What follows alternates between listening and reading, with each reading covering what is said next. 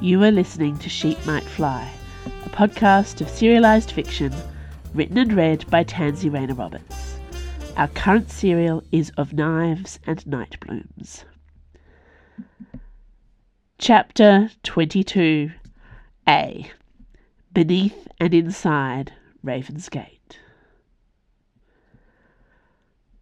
Raven's Gate was even larger and more imposing than Owl's Gate, with 4 archways across the breadth of the river, and thousands of ravens carved into its black granite outer walls. That was a lot of beaks when they were all pointed directly at you. Dio had sailed under Raven's Gate many a time, but never had any particular reason to enter the largest temple of death in the kingdom. Not until now. It was evening when they first arrived, hours ago. Lanterns lining the gate, candles flickering. It was still dark outside now, but Dio had lost track of how late it was. He and Nimue were being ignored, which was far better than the first few hours here, when they had endured an intense and scrutinising interrogation by a matron who reminded Dio of his aunties. Mavadian's large and spiky black headdress proclaimed her to be something of an authority figure around here.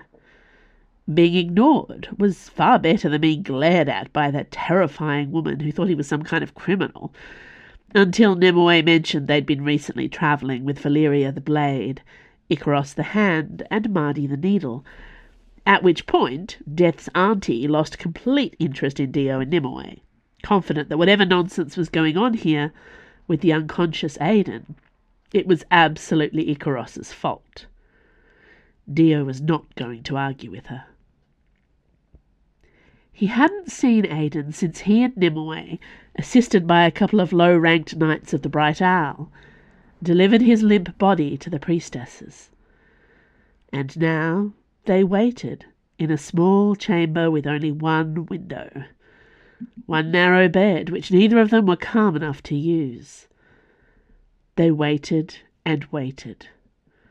Plenty of time for Dio to agonise over the fact that his mysterious dream boyfriend was a god, and not just any god, the Black Raven himself, the god of death.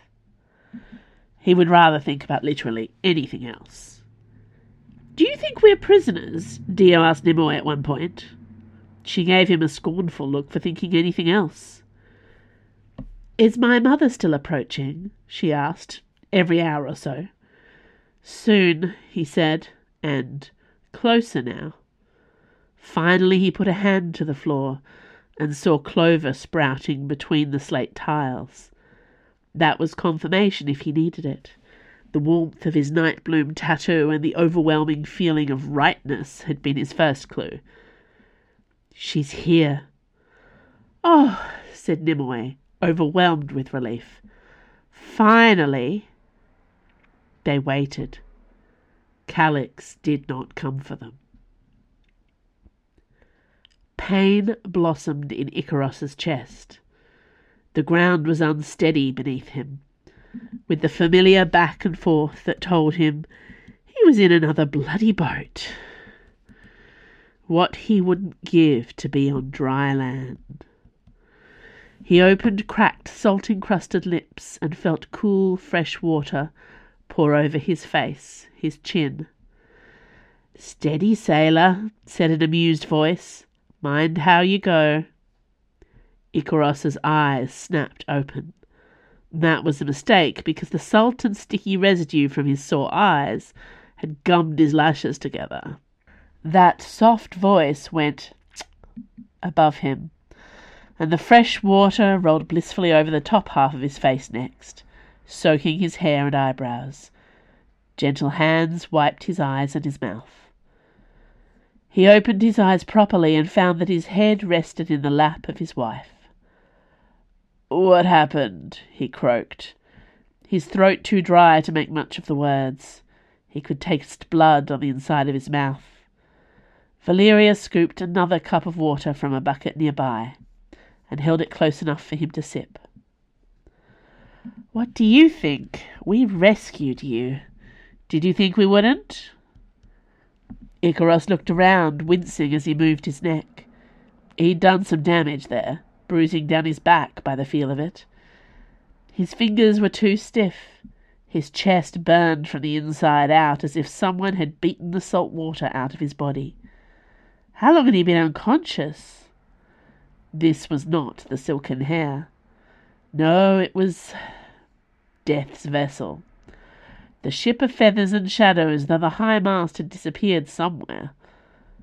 It was shaped more like a barge, wide and flat, still black, still edged with live ravens, with their beady little eyes. It was late, the early hours of the morning, though still dark. Lying on his back, head cradled against Valeria's thighs, Icaros saw up beyond the boat. Raven's Gate hung above them, the mighty arch of spirals and carvings and more ravens. Calderon? Not dead either, reported Valeria. Icaros nodded. Good, for the best, probably. He woke up before you, she added, stormed off to state his case to Mavadian and the others up in the temple. Oh, less good. Do we have to move? Icaros asked. Valeria's fingers swept through his hair, and she scooped another cup of that clear fresh water against his lips. Not yet, my love. The owl brought word of the dying god.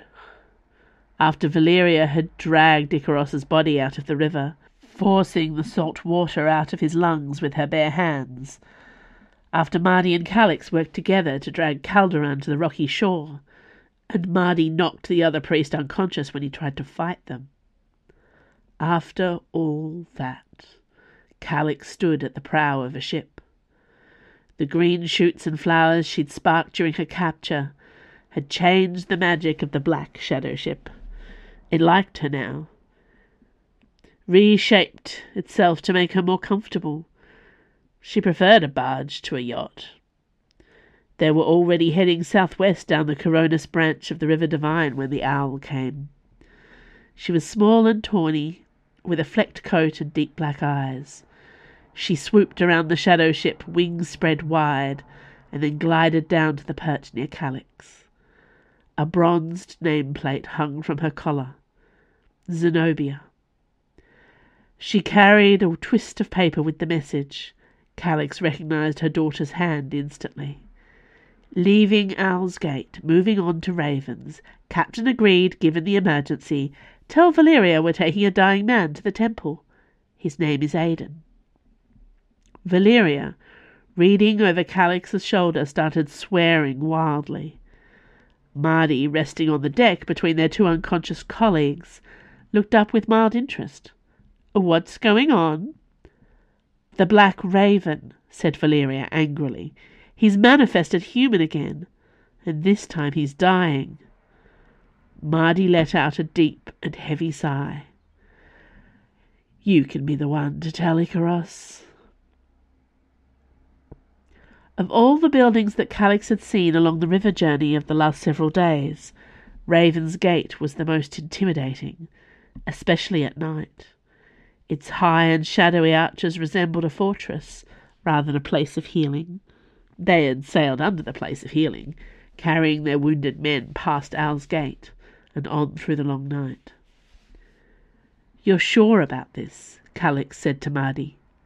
Valeria was to stay behind, keeping an eye on Icaros and the bow, neither of whom had woken after their near drowning. This is the only way you'll get your answers, said Mardi Morency. She had stolen the feather-braced jacket off the body of Reynard Calderon, hanging it up to dry over the last few hours. It was still damp and crusted with salt, but Mardi wore it anyway, buttoning it all the way from her neck down to her pregnant belly, where she let it hang loose. Calix knew armour when she saw it. Her own clothes were wrecked, but she took a moment to use her magic to clean the ragged silks and press the linen stemmer so it fell in the traditional pristine column from throat to ankle. Back at the Imperium, ladies often used magic to transform their outfits into grand, majestic statements of power, fashion, beauty. Before she stepped off the boat, Calix passed a hand over her scalp, reducing the stubble to a smooth, clear surface. She was ready. Marty led the way up into the central arch of the temple. So many stairs and spirals. Finally, the two of them strode across a long gallery, lit with lanterns. Priests and handmaidens gathered here, watching the newcomers with a curious eye. Dio was nearby. Calix could feel him. With all 4 of her bonded servants close, her power flared up brighter than ever. She could do this. A matron in a spiked black headdress swung out of a nearby room, facing down Marty with all the scorn and disdain of a governess telling off a wayward pupil. "Needle," she said, "what have you done?" Marty lifted her chin. "I'm here to resign my service, Mavadian." The other woman glowered at her. "You think you're worthy of an honourable retirement? You, who failed to dispatch your most recent mark, she's standing here in our master's halls, like an insult to all that we are." "It's a little more complicated than that," said Marty. Calix stepped forward, catching the matron's eye. "Mavadian," she said, her voice ringing out with what her sister always called palace tones, the voice you used when you wanted everyone at court to hear what you had to say. "I hear you are the senior representative of your god in this temple." "I am," said Mavadian, her own voice raised and formal. "Your presence here is unwanted, petal of the Imperium." "Oh," said Calix with a small smile, "so you do know who I am. Tell me, please, how is it that 4 of your master's servants were all sent forth to murder me at the same time?" Whispers started up among the onlookers. Mavadian's own expression of triumph faltered. "You do not know our ways," she declared. Marty scoffed. "This is not our way, Mavadian. This is no one's way. Where is our god? Perhaps Aidan can explain." Mavadian looked scandalized. "His name is not for your mouth, traitor." "Traitor!" demanded Marty, louder than before. More people were coming to watch their performance. Handmaidens appeared in doorways, staring with open curiosity. Several priests in those black feather braces joined the crowd. "I was sent honestly and honourably to end this woman's life, as worthy sacrifice to the Black Raven. I took the mark. And then I learned that Icaros the hand, Valeria the knife, and Reynard the bow also took that mark." A louder rustle of whispers occurred at the naming of Icaros and Valeria. "You are mistaken," said Mavadian, standing taut and still. "Such a thing could not happen. Your mind has been warped by these foreigners' magic tricks." Marty leaned in, furious. "I'm not the one who's been warped. This happened on your watch. Explain it, or I take my concerns to a higher authority." "Higher than me?" Mavadian scoffed. Marty raised both hands and clapped them above her head. Black feathers spiraled out of thin air, resting in her dark curly hair. "Your pride is showing," she said. "I think you've forgotten what it means to serve the Black Raven." There was a shout from behind them and a scuffle. The gathering crowd of priests parted to let Reynard Calderon through. He was ragged and miserable in soft shirt sleeves. There was a cut over his eye, and he hobbled as he walked. He had armed himself anew. He held a crossbow loosely at his side, with a knife in the other hand. "Marty Morenci has broken the covenant!" Calderon screamed. "She has accepted an oath of loyalty to a master other than ours." Calix turned, though she was uncomfortable having a creature like Mavadian at her back. "She accepted nothing," she said scornfully. "I bonded her against her will out of self-defence. Would you like me to do the same to you?" Another disturbance broke out at the far end of the hall. An elderly handmaiden, all in black, with a thick apron covering her gown, pushed her way through. "Mavadian, the visitor has gone." "Gone?" said Mavadian furiously. "What visitor?" "The one we cannot name aloud," said the newcomer, looking desperate. "How did he get out? He's dying." More mutters and whispers broke out among the gathered priests, handmaidens, and the rest of them. "Will someone," roared Reynard Calderan, staggering forward on the verge of collapse, "tell me what the blood and endless is going on?" Thank you for listening to Sheep Might Fly. We'll have the next half of Chapter 22 next week. This podcast was recorded on Palawa land. I acknowledge and pay respect to the Tasmanian Aboriginal people as the traditional and continuing custodians of Lutruwita, Tasmania. Sheep Might Fly is produced and edited by Andrew Finch. You can sign up to my author newsletter for updates. Follow me on Instagram, Blue Sky or Threads at TansyRR. And if you like this podcast, consider supporting me at Patreon, where you can receive all kinds of bonus rewards, early ebooks, and exclusive stories for a small monthly pledge. See you next week.